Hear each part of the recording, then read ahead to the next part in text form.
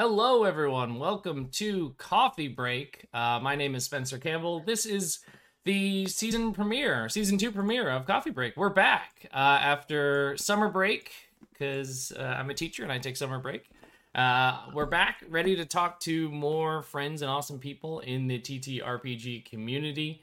We got a new time, new day. So we'll see how this goes. It's more like afternoon coffee, decaf. I mean, I'm not doing decaf. I don't know about you, but Oh yeah, I'm full caffeine all the way. Yeah. excellent, perfect. That lovely voice that you heard is my guest for this week. A fine, wonderful designer, fine person indeed. I've got the incredible John Battle here with us, also known as Bats online on Twitter. John, how the heck are you? Oh, I could be doing better, but hopefully the coffee helps since it's nice and hot. What kind of coffee are you rocking with right now? We're both Chicago It's people. just it's just a Dunkin' Excellent. Keurig Perfect. from Walgreens. Real top of the shelf stuff right now. Excellent, perfect. I always like to see if anybody in around here does goes out and seeks the beans of the Chicago roasters and stuff like that. I wish that's coffee is something I would want to care about, but I just haven't found the time to cultivate that hobby yet.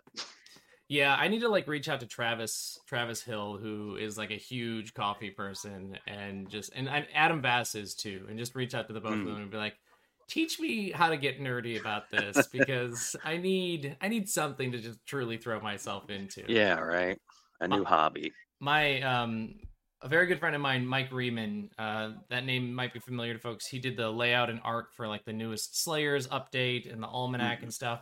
He's also a Chicago local and graphic designer. He used to be the graphic designer for Metropolis Coffee, and that meant just unlimited amounts of coffee being thrown my way. Every Friday, whatever beans they had roasted and hadn't sold, they donated. So anybody could go back in there and just shoveling bags full of coffee. So I miss those days. I understand that Mike has a much better job now, but there's a small part of me that wishes he still was at Metropolis.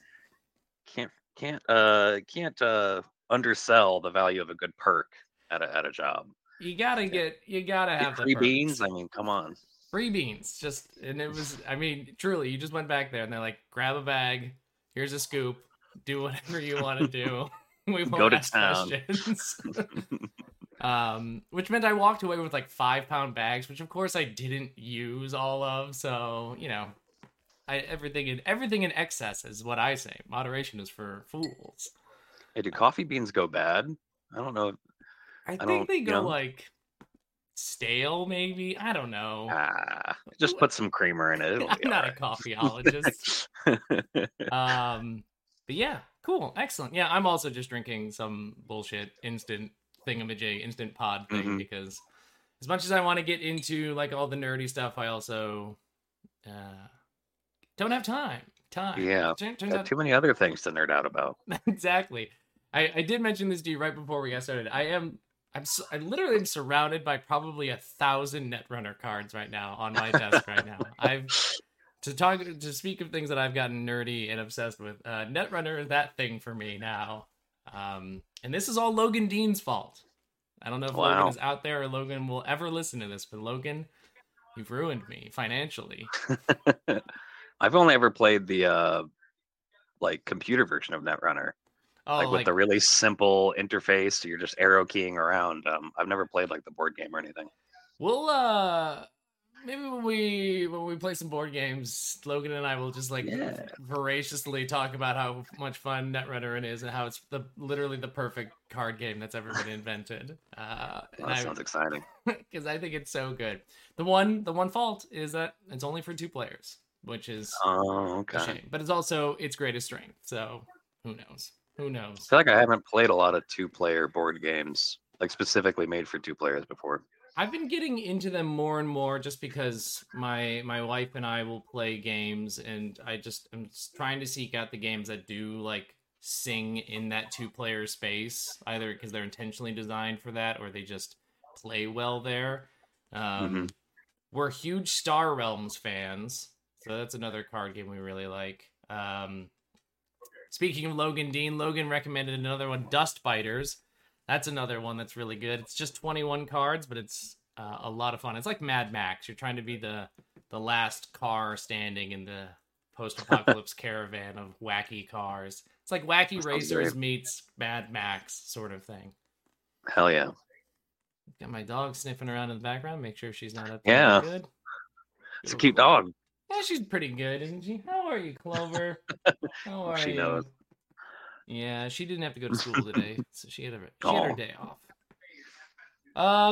Cool. Well, welcome to Coffee Break. I'm really happy to have the chance to like sit down and actually chat with you.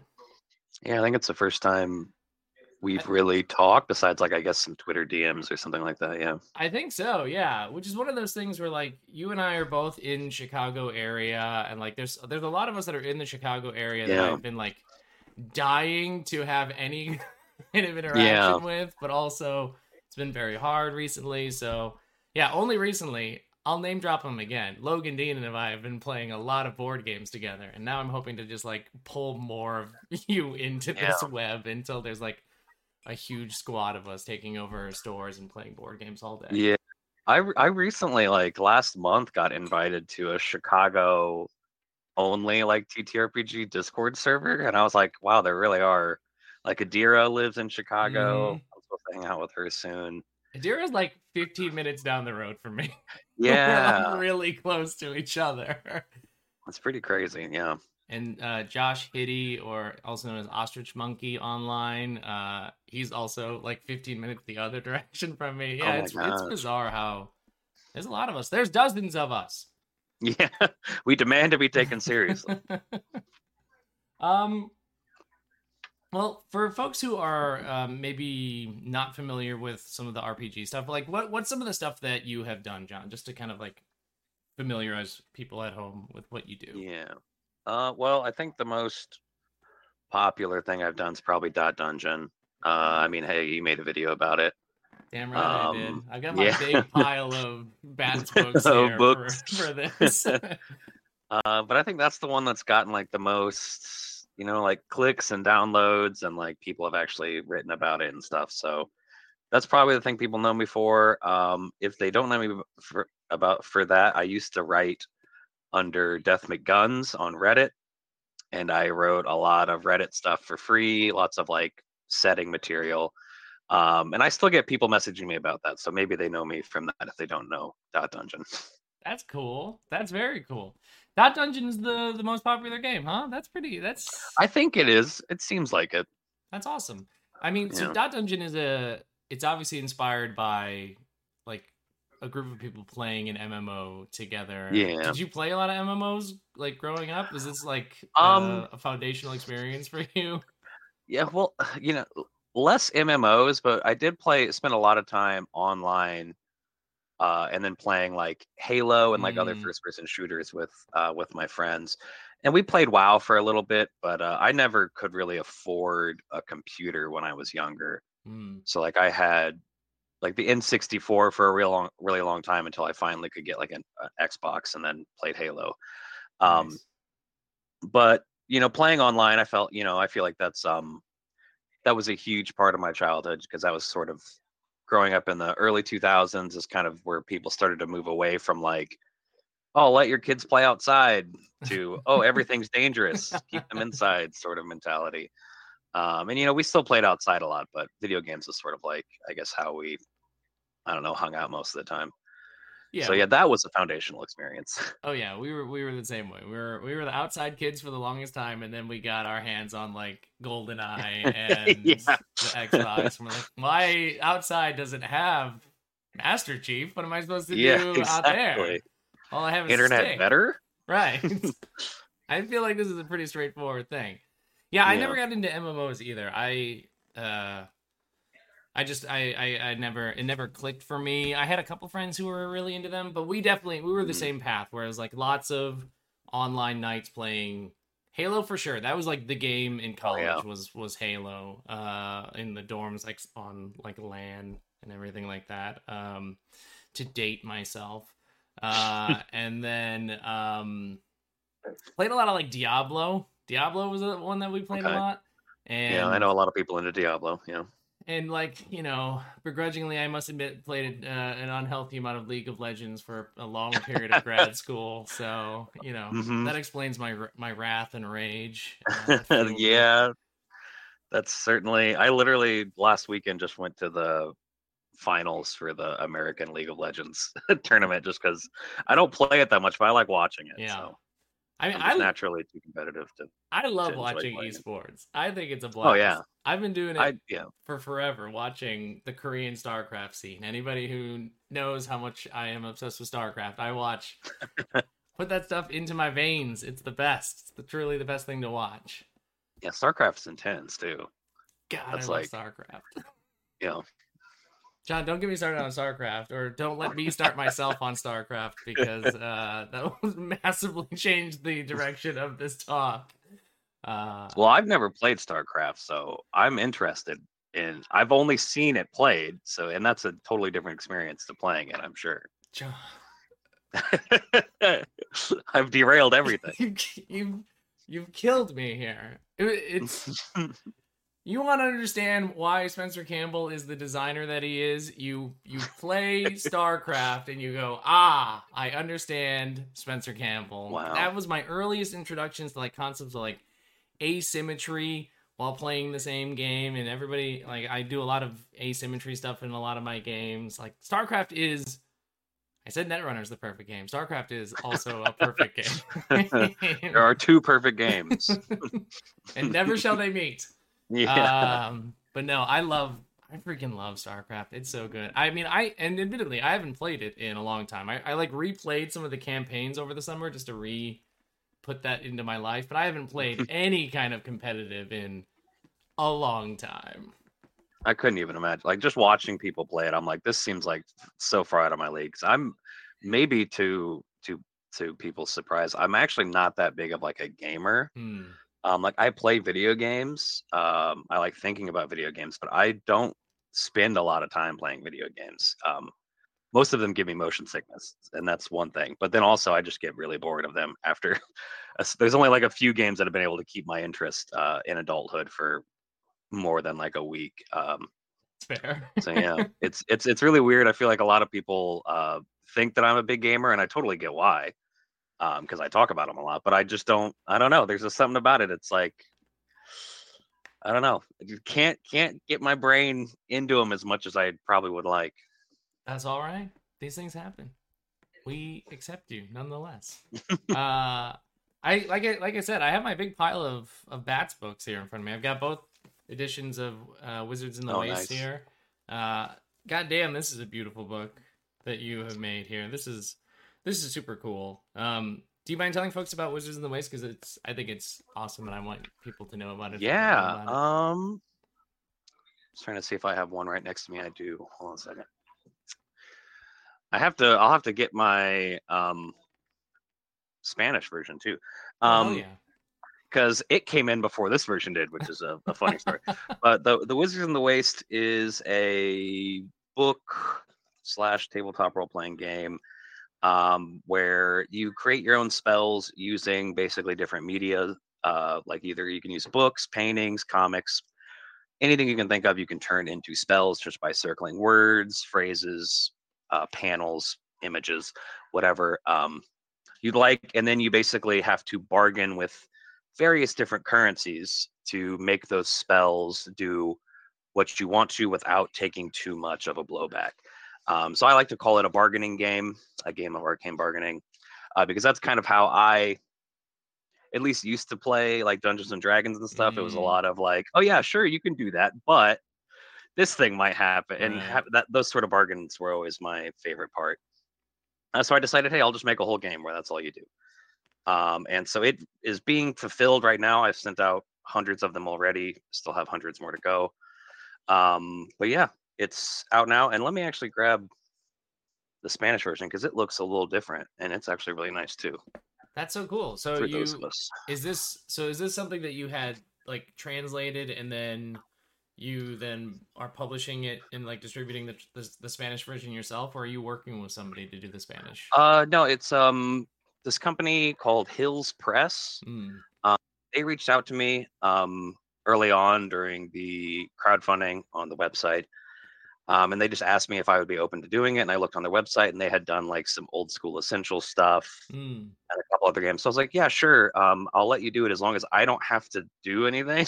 Because I have to take care of this book first. And even though you're basically doing the same book, like I can't handle both of those. So as long as you can do that, I'm totally fine. And they said, yeah, sure. And, they had to bother me for some things because they were like way more on the ball than me.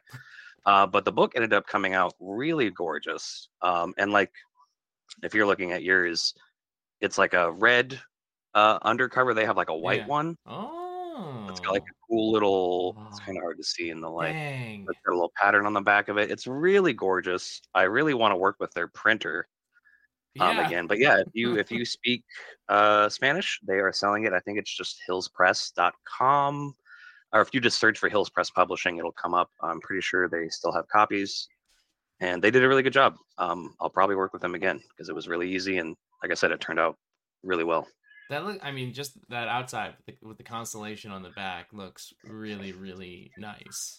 Yeah. And like I said, that one, it came in before mine because my printer was a lot slower. And so when I got it, I was like, I hope the English version is like half as good as this one because they really knocked it out of the park. And I'm glad. I feel like both of them came out really well. So that rocks. Congrats on that. That's super cool. Yeah. It was super stressful. That's for sure. To make the whole thing. To work. It's like the first time I worked with, I guess, like an actual printer, like not just Mixam where you send them the file and they send it to you, no questions asked. Sort of trading that for like a better quality book, but also working with, people. Right. And it was really stressful. There was a lot of issues with, it's like the first time I had to deal with like color density on a page because the ink was like bleeding through too much and various different things that I had never had to encounter that kind of pushed the book back from being released in like April to being released in August, that's always stressful. Yeah, that sounds way more involved than here, computer, take my files and magically send me books in a few weeks. Yeah. I love Mixam. They're really great. I really like working with a printer too, but it's just a whole different ball game. It requires more money, I feel like, just because you have to wait longer for the book. Whereas Mixam, you get the money, you send it to them, done. This is like a much more prolonged process. Right. So it's just, Well, the book turned out great. So, Thank you. At least I'm really glad. I was so worried. Not gonna lie. There is always that small moment. I mean, I feel it whenever I get books delivered that I've printed where I the box is in front of me and I have to open it and there's that small moment of fear like, did I fuck this up? Does it look okay? Is it gonna be all right in there? I don't think it ever goes away. Even for reprints, I'm like, did I somehow mess up? Even though it's the same file, like, it's just I feel that 100%. Yeah, the pre-open box dread that one feels is it's a fun thing. I have like I said, I've got this big pile of stuff. Iron and Lies, I freaking love Iron and Lies. I love Faye stuff, and so I just love your interpretation of it.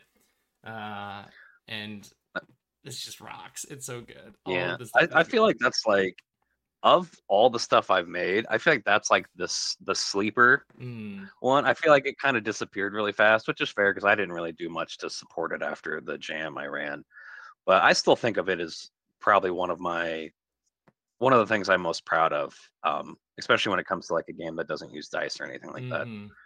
But yeah, I feel like one of the best interviews I had was with forgot their name, but we were talking about Iron and Lies, and that was like, I don't know, a really good conversation that came out of that book. So I don't know, it's great. I'm really glad for what it made. If you like anything like in the realm of Faye, and especially like with Faye, like nonsense and mischief and bullshit in terms of like bargaining and like weird twisting and interpretation of words, like Iron and Lies is such the game for you to check out.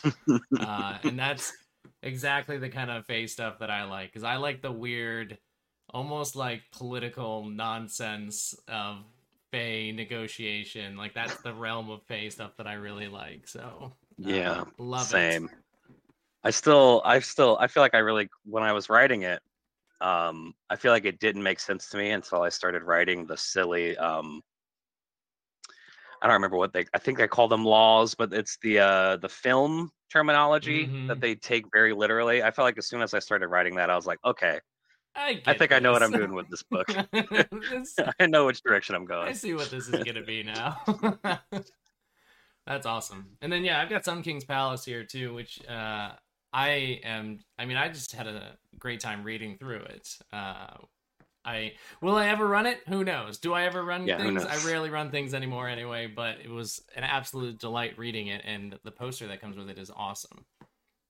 I appreciate that. As for running it, I have run it a few times now, and I still have not even got to run like half of all the rooms. Yeah.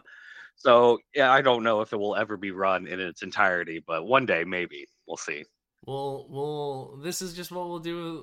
We'll get a group of people, and we'll sit in a brewery. We'll plant ourselves for 10 hours or however long it takes. See how many rooms we get through, then come back the next day. I would be down until we get through this dang palace and see what's going on. I'd be down.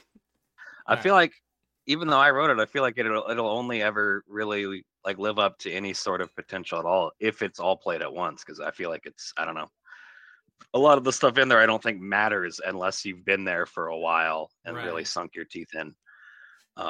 I said it off the cuff, but now I feel like I really am into this idea of the true marathon like weekend of the mega dungeon would be pretty dang cool. I'm sure we could find people to do that. That would be awesome. I mean, I would be so down. I haven't done like a marathon session like that in so long, and I love running games, so I probably haven't done like a real long, like we're spending the entire day playing this role-playing game in years.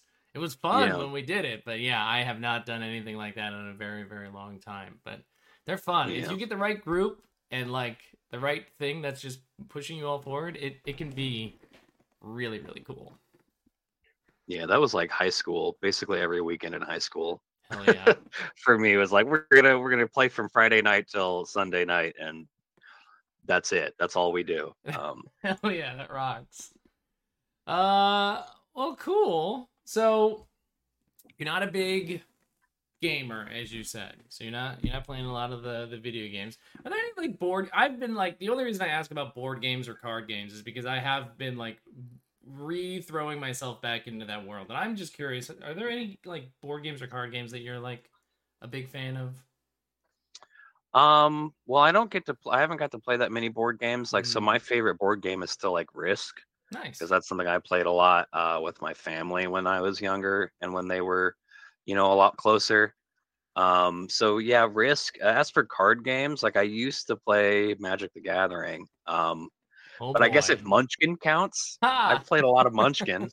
We played a lot of Munchkin in grad school. That would be our thing. Like we would spend like Friday nights, we'd get our work done in the office, and then we would have beers in our mini fridges in the office, and we'd wait till all the faculty left, and then we would open those, and we would play Munchkin or Magic or some whatever game it is that we felt like playing that day.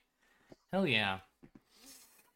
So, I mean, there's a million things that I want to like chat with you about, but like I feel like the thing that I definitely want to spend a good amount of time talking about is just like and I think you said it perfectly, is like the concept of like burnout that's not burnout, that is the just the feeling of how am I going to keep doing this, or should I keep doing this, that I think I've seen you talking about it recently. I've been talking about it. I feel like I've seen a lot of people talking about same this, like I simply can't do this anymore, and there's like a lot of different reasons that folks are like talking about, or that is they're like, here's the thing that's like, this is the thing that's burned me out, or the thing that I can't do anymore. So I know that you had recently kind of talked about a lot of this stuff. We can kind of go in whatever direction you want, but like, where did that, like, when did you first start like feeling this? Because I'm curious when you started feeling it, and like the time between when you started feeling it and like when you decided to start acting on it, because that window is a an interesting window to me. Yeah. You know, that is a good question. I haven't really thought about when it started as much. I feel like it's happened in different stages. Like when it first happened, it was back when I wasn't even making any money off this, and it was just something I did on Reddit for fun because I literally couldn't stop thinking about RPGs. I had to write. That's all I could do. And it got to a point where on Reddit I was feeling really burnt out, just because it was really nice to me, but even then it was very unforgiving. Very cruel in a lot of weird kind of small ways that really build up. And so I feel like I had a moment then where I was like, I can't do this anymore. And I left and joined Twitter just to see if it was different. And that sort of change, I feel like, let me keep doing it. And actually let me, turn it into the career I have now. But after that, like post full time, I don't really know when. I don't know when it started. But I know it had to do with it had to do with Twitter. It was Twitter. And because I've been thinking about it a lot since you asked me to come on here. I've been trying to think too about what it is, like what the feeling is, and I really think it just boils down to the amount of different jobs you don't realize you're doing, and the amount of different jobs that you're basically asked to do, that if you say no to, it just means that you're done. There's not much you can really do unless you do all of these different things. Because when you start thinking about anybody who's like a professional, the first thing you realize is that they definitely don't ever talk to people. Right. They have a social media manager. Right. They have a community manager. They have somebody who packages orders. They have somebody who sends emails to other people. They have all of these different things. And I remember, I think the first time, maybe not the first time I felt it, but the first time I really thought about it was actually after Inside came out, the Bo Burnham special. And he talked about how his role as an artist changed as he got older to be, I'm going to disappear for a long time and then come back with something. Whereas, he used to be, he grew up on social media, that was like his thing. And as soon as he started talking about that, I felt like that. And even now, as I'm talking about it, I feel like this difference in my chest. It's like, that sounds like an ideal scenario. I want to disappear and I'll come back next year with another book. But until then, you don't see me, I'm gone. Send emails to my manager or whatever. But yeah, I think that's when I first started to really think like, oh, this stuff is actually weighing on me. Like, it's affecting me emotionally, at least. I mean, like the Bo Burnham thing, I think is a really apt analogy too, because the thing that eventually, like, and he talks about this in Inside, and he's talked about this in other places, like the thing that drove him away from continuing to do performing comedy as much as he was, is that he was having anxiety issues and panic attacks, like literally while performing. And that's, I mean, first of all, I mean, that's a horrible thing for anybody to have to go through, and that's not what you want to be going through while you're trying to do an act. And so he's like, I got to disappear for a while until I've figured this out and I'm ready to come back. And I feel like the heightened sense of anxiety of just being ever performing, which in this case is just always being online, right? In whatever capacity that is, posting on Twitter, being in Discord servers, etc., etc., etc. Like, it just fucking makes me anxious, right? I just, I'm just on edge all the time, and I don't want to feel that way. I think what you said is the key to it. Is like, you're always on. And I've even tried to write about it a little bit, at least on like my YouTube channel, just like the idea that like for the last 2 years, I've never clocked out of my job. And it's even like saying that, it seems so nebulous and so hard to pinpoint. And I think that's kind of the problem, is that with a job where you're doing all these different roles, their boundaries overlap and cross over into your normal everyday life. Like, I'll check emails when I'm out, like on a date, or like oh, I'm waiting for the movie to start. I'm in a movie theater. I check, Discord. I check Twitter. And it's like, as much as that's like a normal everyday activity, it's not that when it's your job anymore. It's I don't know. It's an expectation that you put on yourself, but then you also realize it's being put on you, because I've had so many things, and the most recent thing, which is what led me to actually like tweet and be like, I'm done, where people just like expect you to be online and know everything. Yeah. And when you don't know something and operate under that not knowing, suddenly you become like an actual, like a bad person, like ethically. And it's just like, I don't know, you realize you're not really putting it on yourself so much. Like you realize, oh, this is actually, everything is being put on me. Mm-hmm. And even if I'm doing it to myself, there's obviously some outside pressure. And at least in my case, it made me think like I have to, like I can't have those expectations. And some people have obviously been able to flourish under them, but I've never been the most cool person. I have lots of anxiety, and I'm sure there's plenty of other people who haven't even made it this far who have also felt that anxiety and have had to leave. I know in just the short time I've been a professional, I've seen lots of people pushed off Twitter, pushed out of the industry just because they couldn't take these expectations that are frankly ridiculous for one person to take on their own.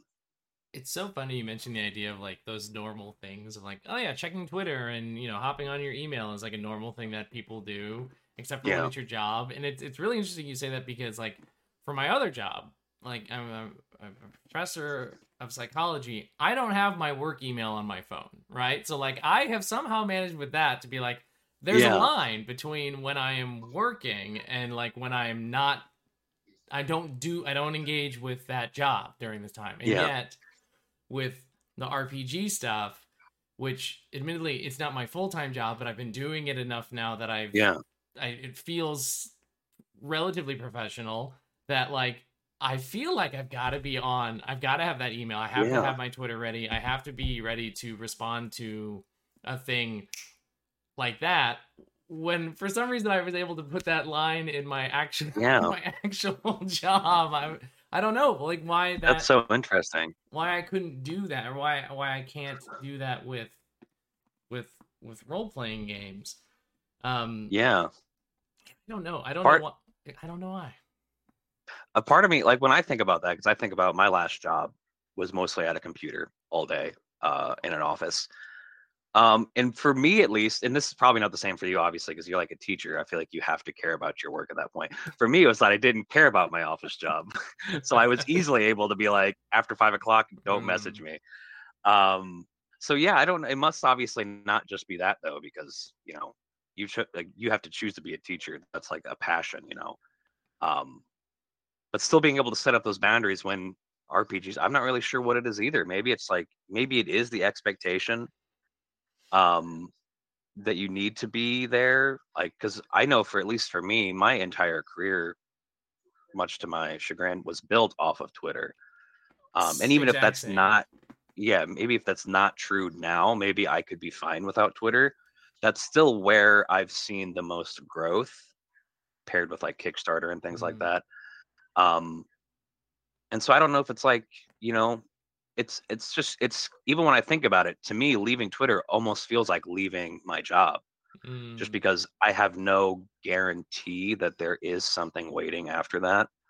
I can look at a mailing list, I can do all this other stuff, but part of it just feels like, especially when you watch these other people keep growing in follower counts and sales on Twitter, it's hard to detach Twitter from like the actual job, 100%. And like that reminds me, and it connects with what you had been saying earlier about like with your early stuff, with when you're writing stuff on Reddit, where like you literally just couldn't stop thinking about RPGs, right? And so you just kind of just keep writing and talking about it. Like it's the same thing. Like I feel the same sensation. Like I can't fucking turn off my brain and like stop thinking about role playing games at a given moment. Like I'm actually really thankful that I'm surrounded by these Netrunner cards, because they distract me. They're like, I finally have something that's like, oh, deck building. Okay, I can tinker with this now. But like, But that whole concept of it being like the thing you're always thinking about, I think it just then translates so seamlessly into then if I'm always thinking about it, I must be in a place where I can always be talking about it and always be present about it. And like I didn't start on Reddit like you did. I started on Twitter right away just because I didn't know. Definitely smarter. Yeah. Well, I didn't know. Yeah, and I didn't know where to start. And I truly, like, in the beginning, just screaming into the void, like with the earliest stuff, being like, here's this little thing that I'm working on. Is there anybody out there? Yeah. And then, like, there's that part of you that learns that, like, if you keep screaming, most of the time nobody's gonna listen, but eventually someone will listen, and that feels good. That gives you a little bit of that brain drug right there. Ooh, thank you for listening. And then you go, okay, well, I guess the screaming worked. I guess I should keep screaming, and then you just kind of keep doing it, and you just get trained. You just get trained into thinking, like, this is it. This is how it happens for me. And, you know, finding the alternatives is difficult. Because you mentioned, like, the idea of, like, a mailing list. This is something that people talk about all the time. Start a mailing list. Get a mailing list going. I don't know about you, John, but my mailing list does not manifest into jack shit. I don't. Yeah. I'm not honestly sure how well. I would have to stop Twitter and do just the mailing list to see how effective it is. Yeah. Because I know in my experience, most emails I look at go straight into the trash. Even if it's something that looks really cool, it's just my natural reaction is like, oh, email, get it out of here. Yeah. So like, even though I send email list stuff, I still post on Twitter. So it's like, you know, I'm not sure right to what benefit it would be. But that's, again, I feel like it would be easy to just do the experiment and try it, but it just feels so, I don't know. It's terrifying. It's terrifying to think like maybe there is nobody listening at the end of it. And maybe it is the screaming that gets people to listen. Because I know I had the same experience. I joined Twitter as somebody who doesn't normally do the screaming thing. Because it's just harder for me to do it. I don't know what it is. And it took somebody. It was Joe. I don't know how to. I think it's Simone. I don't remember. Oh, yeah, I Heart Fargo. Yeah. Joe, the guy who literally cannot stop buying RPGs. Yeah.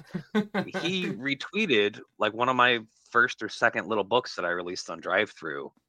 And that was like I always remember that moment because that was the moment that people actually started to listen to what I said. And it took that to sort of get anybody to care. And I feel like there's still that sort of I guess culture of like you need the ladder to be brought down to you, at least on social media, on Twitter, unless you get extremely lucky right. and just suddenly a tweet goes crazy. You kind of need somebody to reach down and pull you up. Otherwise you're stuck kind of just sitting there for who knows how long, indefinitely, I'm sure, for some people. Me and you, I feel like, are both probably pretty lucky in the grand scheme of things.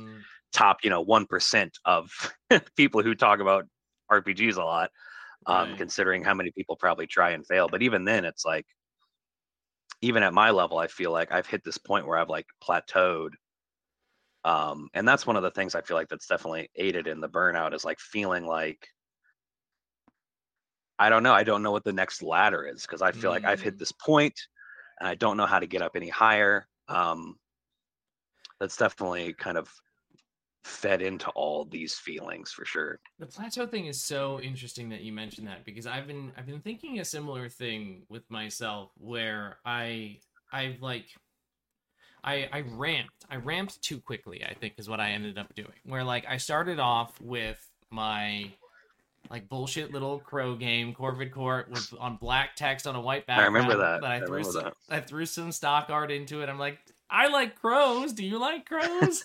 And then from that point on, for me, the thing that I think that is like getting me into trouble or burning me out, a part of it is like, I then started doing bigger projects. I started to try to make bigger projects. So like Slayers was my first bigger project, and that required like assembling a team and like getting to a certain production value. And then I wanted to exceed that production value on my next thing, and I wanted to exceed my next production value on the next project. And I've reached that point where it is now like a project feels like a fucking project now. It doesn't feel like a game that I'm designing anymore, but it feels like I have to like, it has to be a certain thing because of what I've been working on so far. And so the question is, do I continue to try and go up that ladder, or do I like stop myself and just like breathe and enjoy it again? And like, I think that's a big part of it, is that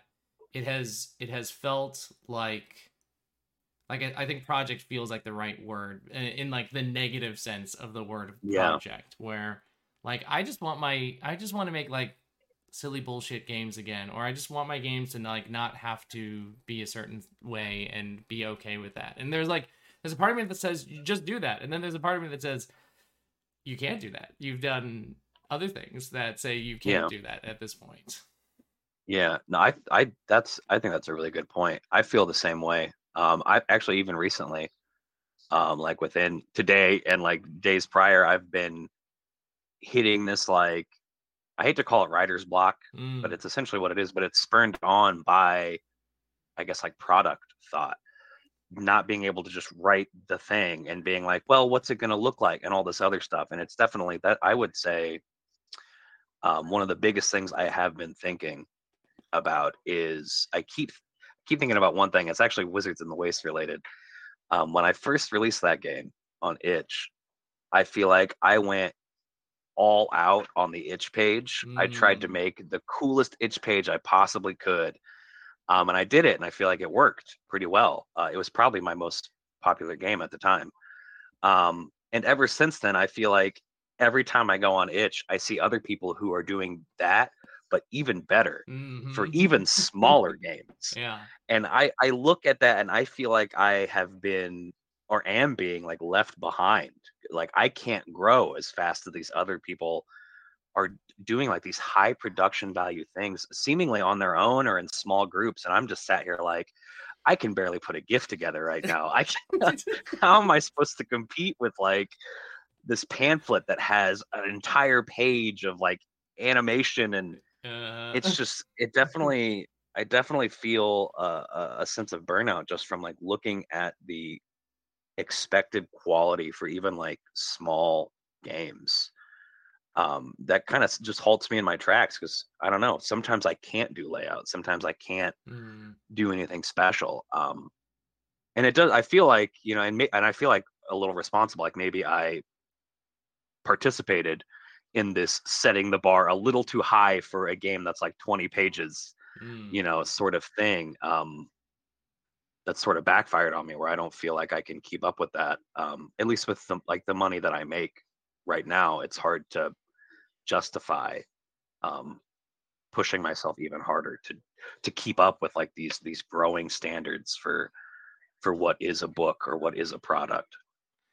Yeah, I like, for some reason I won't like allow, like I'm like lax in some places, and then I like don't allow myself to be lax in others. Like itch pages are the worst. I hate making itch pages. They are so much. It's the bane of my existence is when I make a game and I go, all right, ready to share this with the world. Fuck, I have to actually like put it on itch, which means there has to be like something there.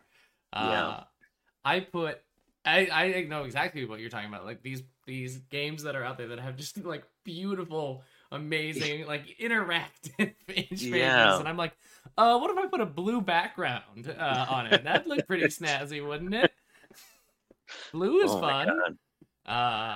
So like on itch, I just won't let myself do it. I can't get myself to like, I can't convince myself to like that is a worthy use of my time, even though it I mean, I don't know if it is or not. That's the thing, is like, is it worth I don't know either the time to do that?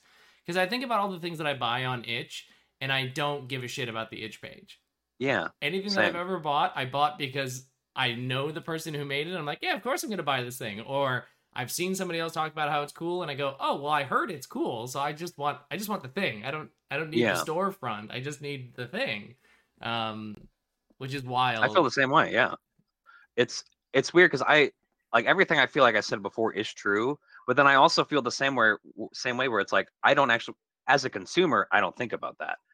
It's only as a creator that I get kind of caught up in this production value sort of mindset. But then when I go to buy a game, yeah, the last thing I could like, and even on like my website, I don't do anything special. I just upload the game to the store and it makes it look how it looks. And it obviously doesn't stop people from buying things. At least they don't yell at me for the page looking, boring. So I don't really know what it is either. I feel like part of it for me, at least, is I am extremely competitive, to the point where I try to avoid competition as much as possible, because it will, you either win or you lose when it comes to like a competition, when you set it up as that, and that can only lead to either very good or very bad. And so I just try to avoid it because it's just not worth it. But, I feel like even in like the industry, I feel very competitive where I want to win, even though it's impossible. Right. I want to be the best. I want to be seen as the best. I want to make the best book. I want to make a book that makes people go, okay, we're done. No more. Right. No more games need. We're done.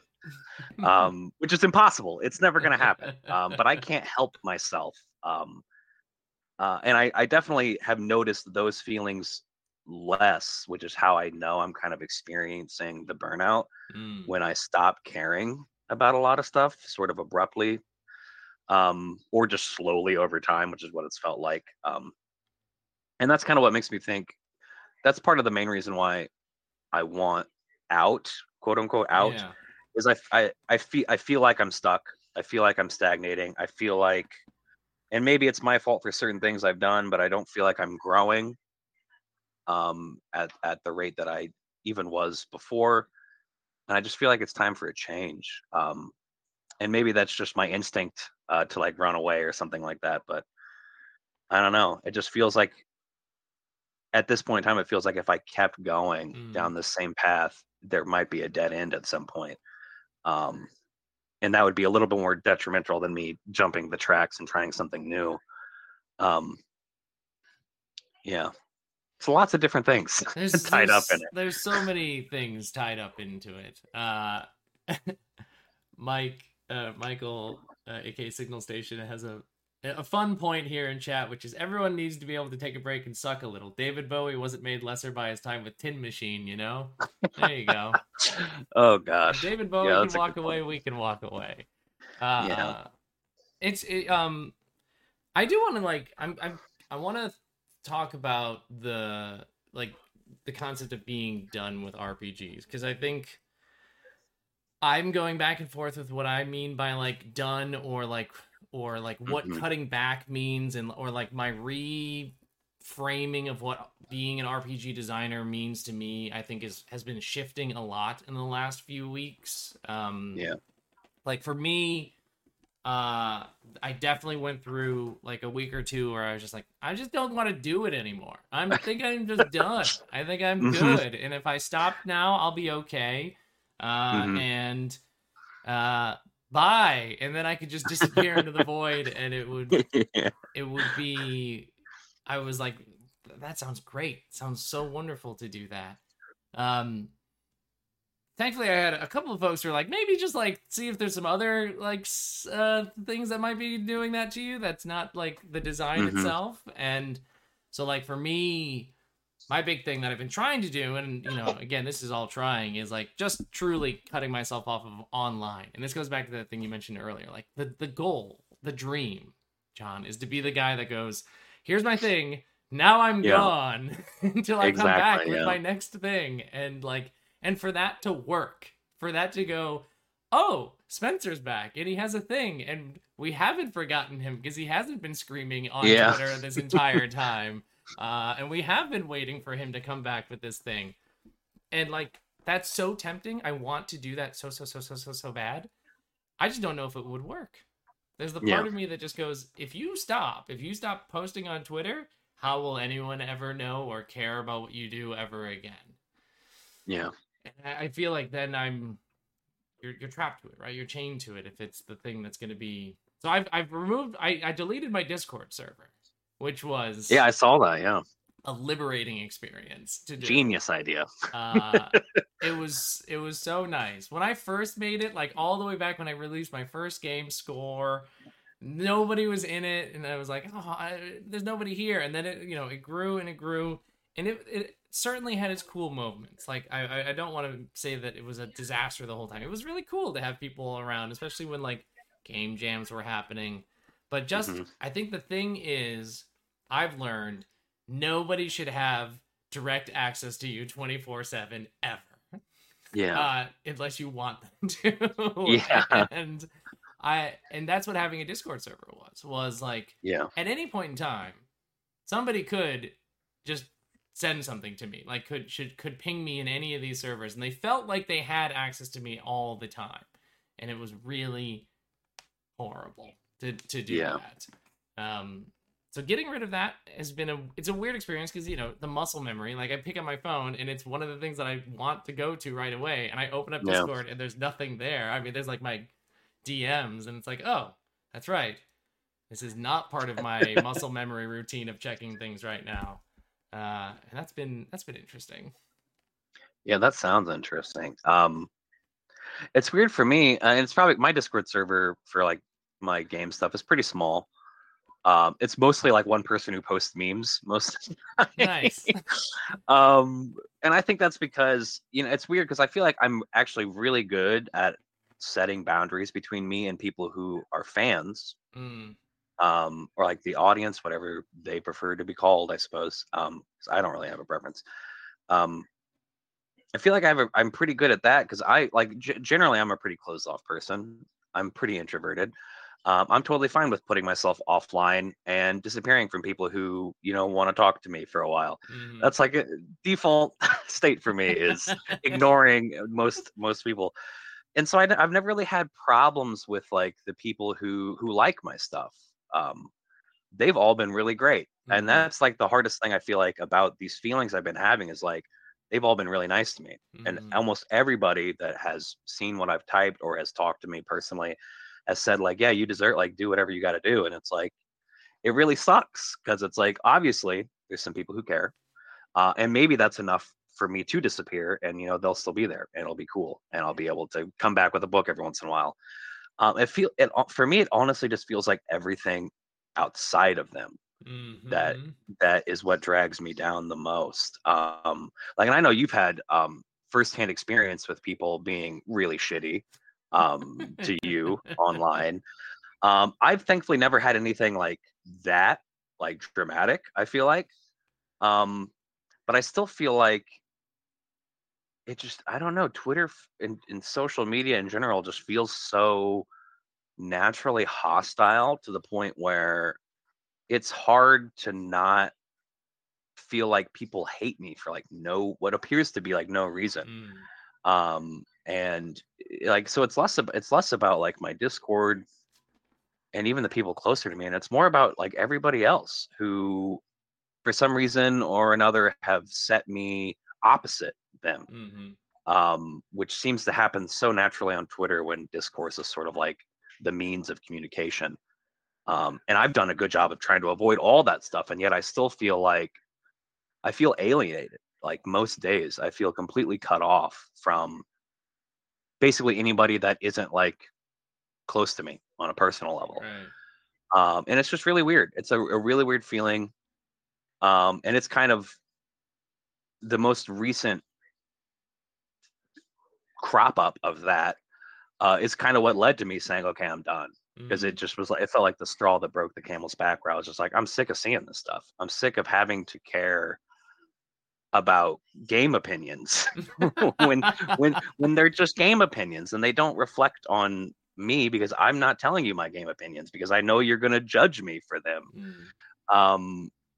Which is just like ridiculous. The amount of people I've seen who have been like bullied and harassed simply for having like saying, oh, I think play is this and not this thing you were saying is like astronomical. And it's just like soul crushing to be treated that way or to be thought of that way. And I'm rather stubborn and rather spiteful.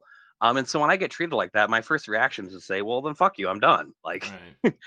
I can do this anywhere I want to. I could go somewhere else and make this. I could leave games. I used to be, a fiction writer. Still do that. So part of me is doing it like out of this like pretty childish, arguably spite. That's just like, if this is how I'm being treated, I don't deserve to be treated like this. Right. I'll go somewhere else. Which has been something I've been known to do. It's how I came here from traditional publishing, because traditional publishing is a different beast entirely. But I was like, if this is what it's like to get one book made, I would rather just do it myself. And I left and did that and proved I could do it. So it's like, I don't know. And like without Twitter, that stuff would still happen, obviously. But I wouldn't have to be a part of it or have to see it or see people say things about me that are like completely out of left field or take things out on me that other people have said. And I don't know. It really just feels like me saying I don't deserve to be treated this way by people that have never spoken to me a day in their life. So why should I put up with it? I guess that's the question I've been wrestling with the most, is like, why should I put up with feeling like this just to make a game? And that's kind of, I feel like the ultimate dilemma right now is like, feeling like this, is it worth it? Question mark. Right. We'll find out. And my answer right now is no. Right. So yeah, I mean, I think you have it nailed when you say that it's not the people that are like your like the close either fans or audience or whatever you want to call it, the people who have been supportive and say, who like, I really enjoyed this thing that you did or anything like that. It is everything else.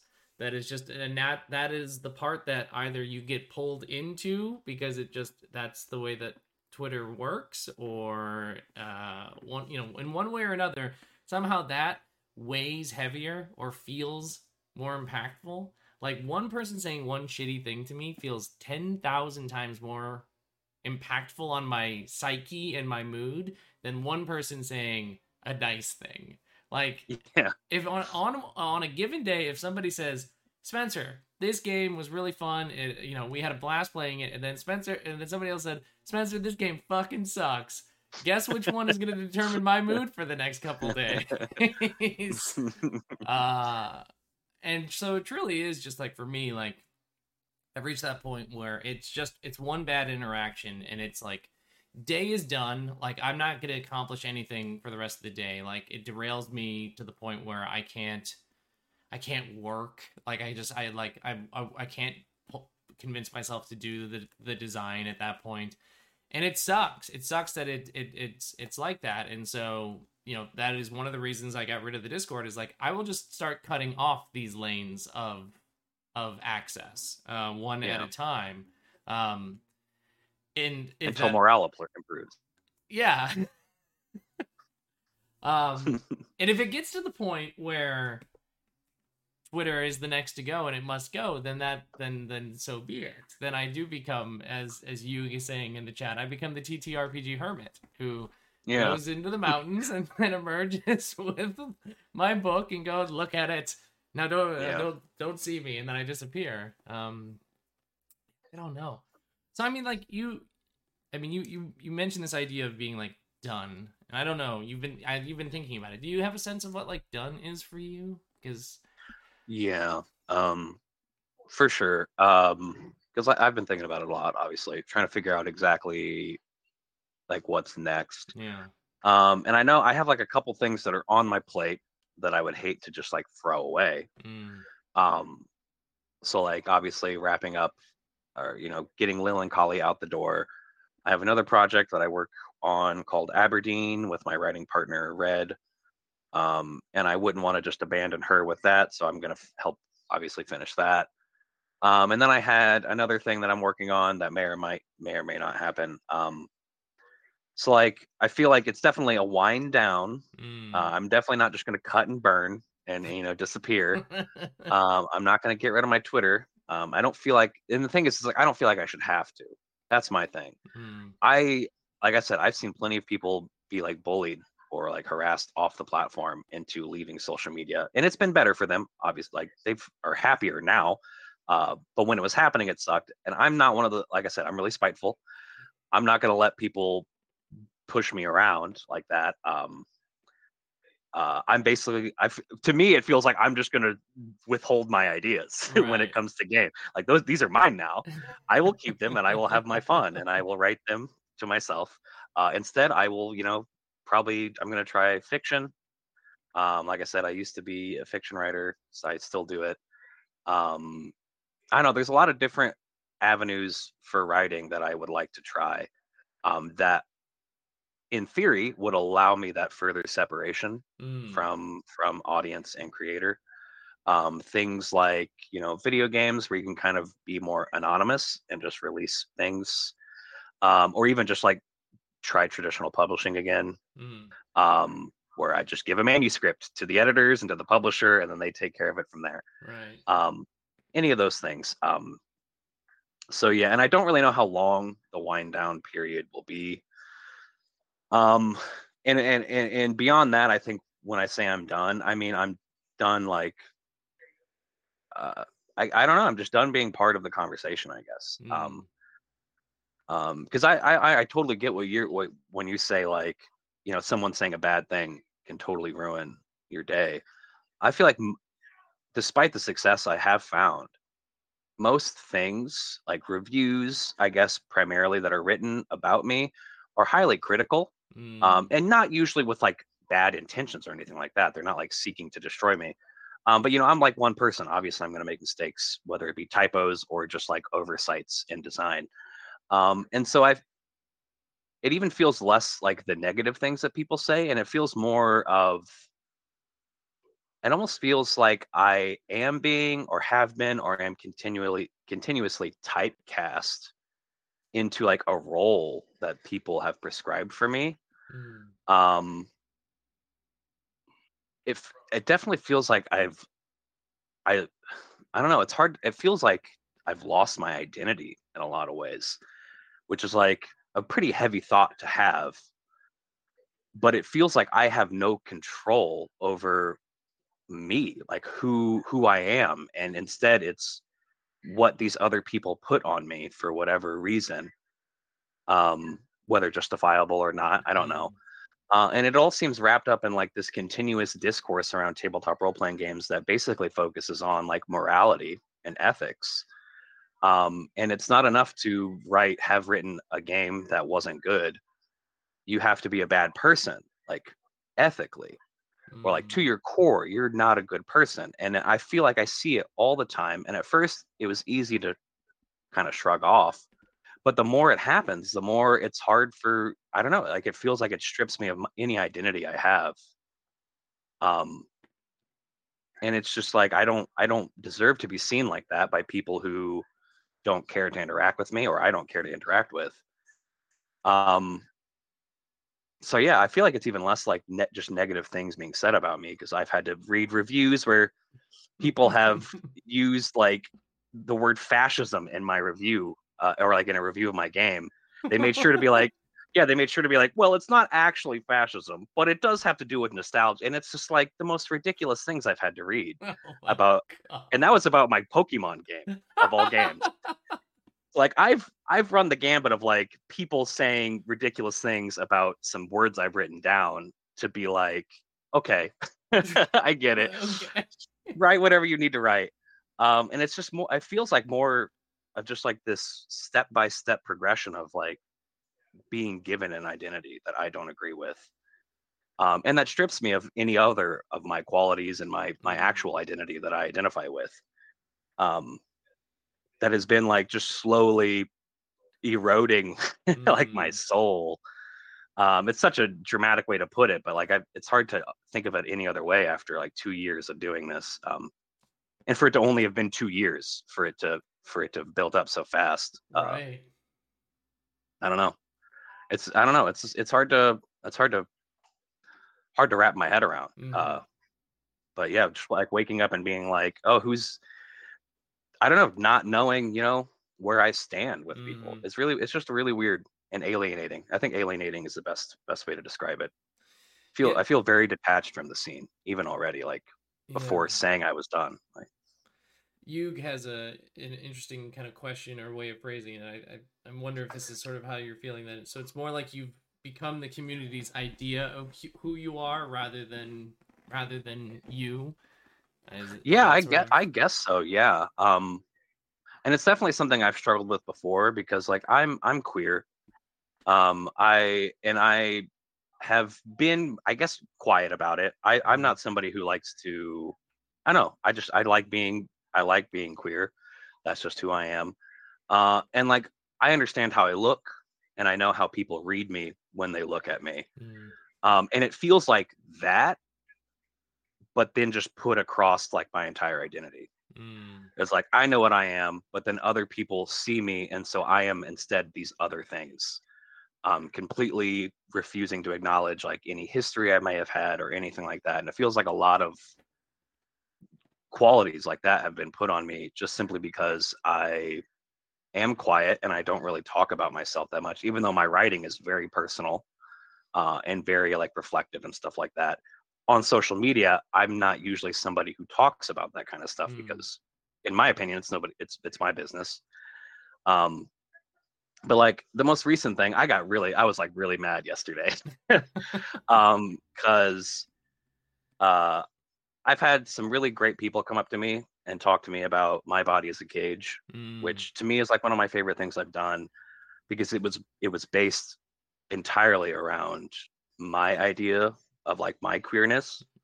And like literally the song doesn't really have anything to do with being queer, but like just the lyrics of it and like the title itself being very relatable on like a level of like feeling kind of trapped inside of a cage or a shell or something that didn't completely represent me. And I've had a lot of great people come up to me and talk to me about that and say that like, oh, this game felt extremely queer. And I was like, I'm really glad that you saw that because I didn't even see it at the time. Like I just wrote it and then I realized later, like, holy shit, I probably should have talked to a therapist when I was writing this game.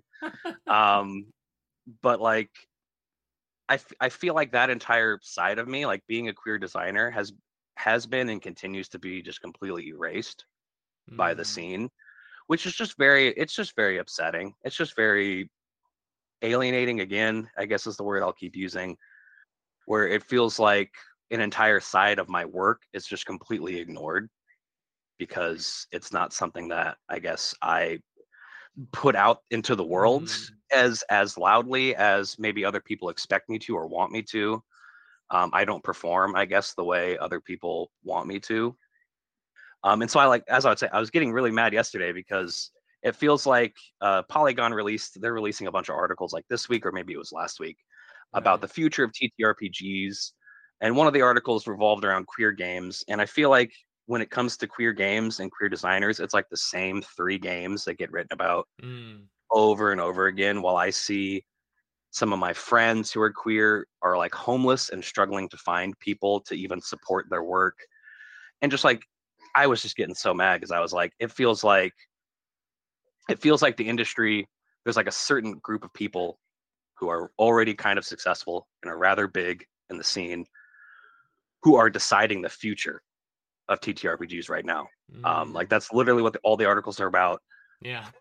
All the usual suspects are up there, and it's like there's like there's a group of people who are deciding the future right now, and it feels like not only am I not a part of that, but like if I'm not a part of it, there's so many hundreds, thousands of people that haven't even found my like modicum of success who are also not a part of that and are like locked out of this possible future. And like with the rising standards, like we talked about before, it just, I don't know, all of that sort of compounding just makes me think like, if I'm not a part of the future, if all these other people aren't a part of the future, like what does that mean? Is it a good future? Right. And if it is good, is it only good for certain people? Is it bad for other people? And it's weird to be in like this position, I feel like, where you see the future being written, like literally, not figuratively, but they're literally deciding this is what the future of games is.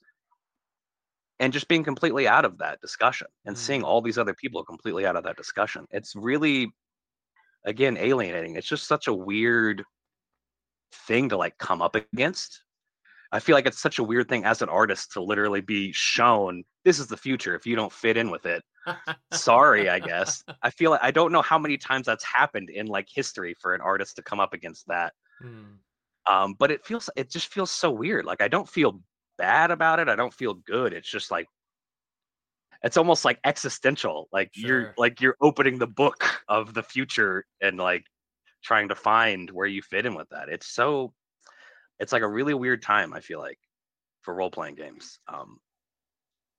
Yeah, that was a really long winded. I don't even remember where I started with that, but I love it. I love it. That's where I'm at right now. Yeah, there's a whole slew of those Polygon articles that are coming out, or I know the number have already come out, and I think the whole week is being devoted to tabletop stuff. Yeah, going on this week. I think you're right that we are at an interesting point where, like the next phase of the community or the scene is sort of starting to take shape here. Yeah. It's you know it's fascinating. I wasn't around in the other eras of the indie RPG scene with like the Forge or Yeah. Google Plus. Like I wasn't around. I think I started probably around the same time you did, like 2.5 years ago, and and so like I don't know anything about any of that stuff. But you're right in that it is very it is sort of the same people getting mentioned again and again in a lot of these things. It was interesting. I was interviewed for one of those articles. I'm quoted for my disdain for D&D in one of them. In the one that's yeah. So I was happy that I was quoted for that. Yeah, I read that. I think Chris Bissett was in that article too, talking about the DMs Guild. Yeah, I read that one. Yeah, that was a good one. That one was about like SRDs and open licenses as like the frameworks for it was. I remember being like talking about it. I was like, "This is so. What do you think the future of RPGs is?" And I was like, "Fuck, man. Is it?" I don't know. I make my silly little power fantasy bullshit games because I like video games and I want video games at my table. But I guess I think it's this. Yeah. But I don't know. Fuck if I know what the future of RPGs is. Yeah, I don't. Who knows? So it's tricky. It's tricky. I think John, you and I should just become board game designers. Let's just do it. Let's just hard switch. Let's become card game designers. And hey, that's where the money's at. I mean, let's make some miniatures. Let's get it on Kickstarter and let's print some money. I think that's what we need to do. You know, I've definitely toyed with board games in the back of my head. Yeah. As much as TTRPGs is growing, it's really weird to look at like any adjacent industry and see actually how much more money people are spending on video games. Board games, I guess, are the two, I guess, kind of adjacent things. Because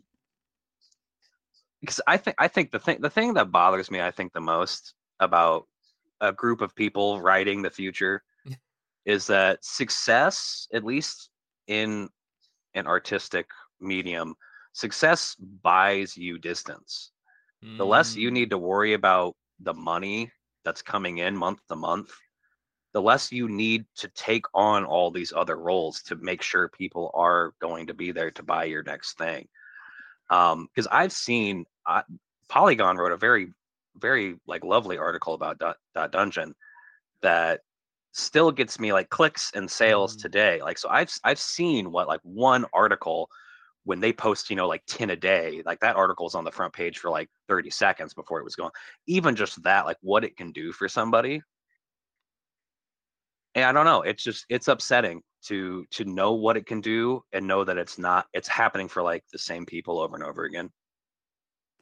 When it could be helping so many more people. Like it, and not even like that it needs to be like this charity thing or that journalists should be helping people. And I don't have that sort of, grand idea of journalists. But I don't know. And this is like another thing that makes me really mad is it feels like a lot of journalism feels like it's growing in RPGs. Yeah. But it feels like it's growing like off the back of like BuzzFeed article style journalism that's like crowdsourced from Twitter threads, where people say, instead of like doing the work, doing the research, finding games, reading games, being a part of the scene, so many people are just like, tell me your favorite horror game, and then they write an article with 5 of those.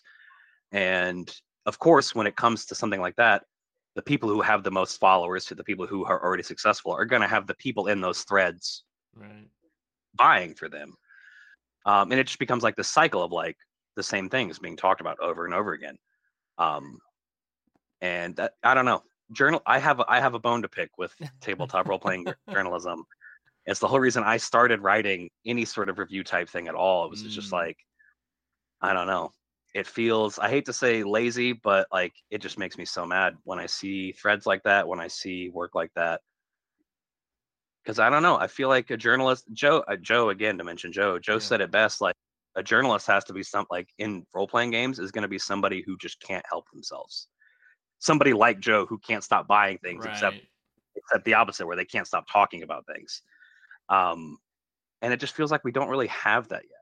Like there's like a few people who do it and they do it pretty well. But I don't think we don't have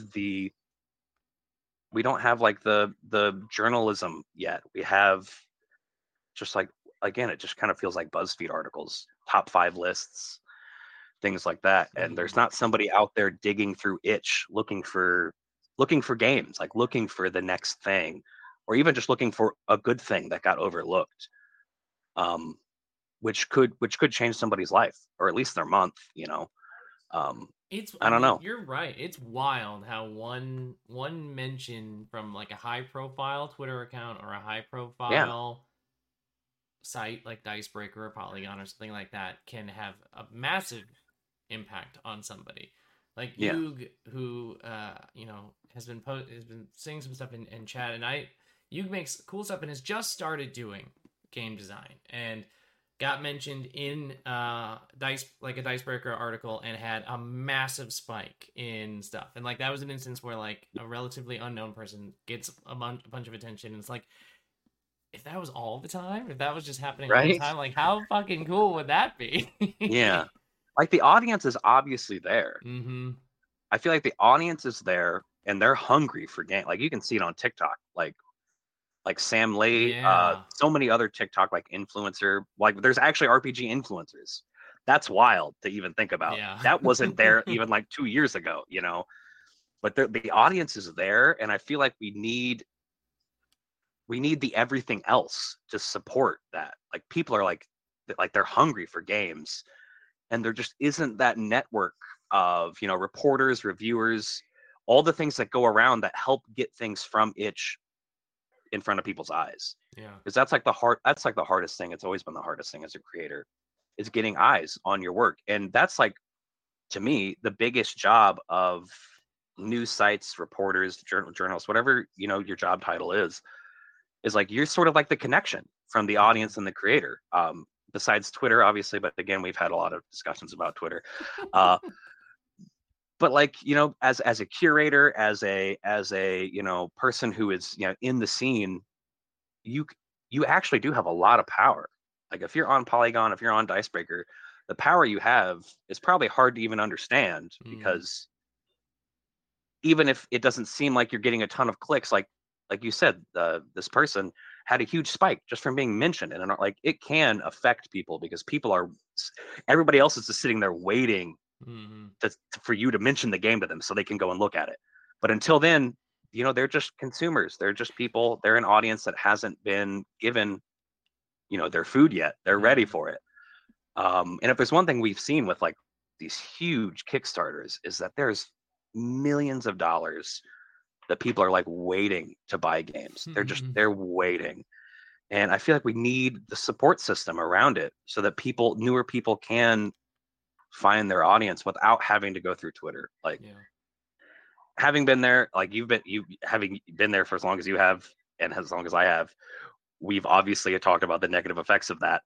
And maybe new people don't need to go through that to find success, to find a job, because you need like 400 people at like minimum or at most, I don't know, to be able to pay your rent, you know. You don't need that big of a slice of the pie to find success. Like, I don't consider myself super popular, but like, obviously I've been able to do it full time for 2 years. You can do it. I feel like a lot more people can have a seat at this table. And right now, part of like the depression around all this is it feels like the table is just being gobbled up by the same people over and over again. And this table's huge. It could be the biggest table we've ever seen, and tons of people could be sitting at it. I don't know, and I just don't see it yet. I don't see it, and it's upsetting. And on top of the burnout, it's too much to handle. Sure. But yeah, I don't know. I have obviously a lot of faith in creators. I have a lot of optimism in what is possible. I couldn't do it alone. I feel like I tried as little as I possibly did. And I don't know. Beyond that, I'm just exhausted, I feel like. Yeah. I remember when I first experienced the eyes on me because someone of influence posted my thing, and it was when the Slayers Kickstarter was going, and John Harper retweeted it, and I was like, and it was like a quote retweet too, so he's like said something with it, and you could literally watch the graph on Kickstarter change from the moment he said that. You're like, oh, that's what happens when somebody who who has sway says something, and it was I mean, it was campaign changing in terms of that. So like, John Harper, I feel like John Harper is one of the few people he's obviously found his success, right? You know, everybody knows who John Harper is. Everybody knows Blades in the Dark. Everybody knows Lady Blackbird. Everybody knows World of Dungeon.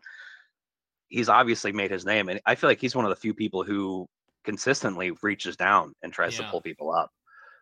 And I don't see him on Twitter a lot, but he still does it. Like, so he's hopefully found that balance between the two. But if more people like John Harper, things might be different. But that's probably difficult too. I have no idea what his day-to-day life is probably like. You know, who knows? Curious. Yeah, maybe I'll chat with him sometime. That'd be great. Sit him down. John, tell us how to do this. Tell us how to figure out how to do this in a healthy way. Pats and I are dying over here. How are you so nice after deling with tabletop games for so long? Not hate everybody and everything. Yeah. Explain like yourself. him and Sean from Mothership. I remember during the Project Nerves Kickstarter for the zine, that with all the articles, it wasn't looking like we were going to make it for the longest time. And then Sean just shows up and drops like a big chunk of change on the Kickstarter. And I'm like, Sean, what the, how, why? Thank you. But like, you're too nice. You're too nice, Sean. What the hell? And I know he's done that for a lot of other people too. There are a lot of people who are trying to do the work, but that's like another job that just gets put on top of all the other jobs you're doing. I don't think it's necessarily the individual's job to fix what I see as the problems in the industry. I think it takes a network. It takes a support system. Like literally every other media has one. You know, there are famous movie reviewers. You know, that's something that could happen here. That I think would take a lot of weight off of people like us, and also just people who are looking for games, so they don't have to scroll through itch for 8 hours with their horrible search bar and all the other little itch. Your website's great, but your search function is not reliable. Or go to Reddit and ask, I want to play this game, and then have everybody say GURPS, and I go, GURPS is not the choice for everything. Damn it. Tony, if you're out there, if you ever hear that, I know you love GURPS, but yeah, Tony, it can't be everything. It can't be the every game. Well, cool. I mean, this has been really, I mean, for me, it's cathartic. I enjoy talking about it and just hearing about it, just because we've been thinking about and talking about similar sorts of things. Somebody says, if GURPS doesn't work, then use Fate. Yeah, that's pretty much what I see all the time. Yep. When I look for these things. Or if someone's like, I don't want to use D&D, and they're like, well, what about Savage Worlds? I'm like, there's so many other things. Please read any other book. Please, I promise you. I'll give it to you. There's at least 5 more books you could read. Like, at least. Please. At least 5. But yeah, this has been good. It's been nice for me. It's been nice to just chat about it because again, like a lot of this stuff has just been living in my head for the last few weeks, Same. and I just have no idea how to talk about it or who to talk about it with. And so I have found this to be a very nice and cathartic and enlightening conversation. So I hopefully this was something good for you too. Yes, folks who are asking, there will be a VOD up on YouTube and in Twitch and everything like that. Also, this is also always released as a podcast, so it'll be in your podcast feeds. You just search Coffee Break TTRPG. You should be able to find it if I haven't messed it up over the summer. John, I can't wait for us to hang out and play some board games and have our inevitable shift towards card game and board game design. I'll show you all of the sketches that I've been doing for the card game that I'm working on. I've seen some of your, if it's some of the pictures you've been posting on Twitter, I've seen some of those. Yeah. So get ready for me to just really bombard you with my new passion, which is no more RPGs, all in on card games. Yeah, I'll share my one board game idea I've had in the last 10 years. Hell yeah. Because otherwise yeah. Well, this is normally the part where I say, where can folks find you online? I don't know. Do you want to be found online right now, or no? I will never stop writing. I don't want to go back and get a day job. That's my motto. It's been my motto for a long time. So I would say the best place to find me is probably Twitter right now, or nerves.games. That's where I release articles. I will hopefully be doing more of those.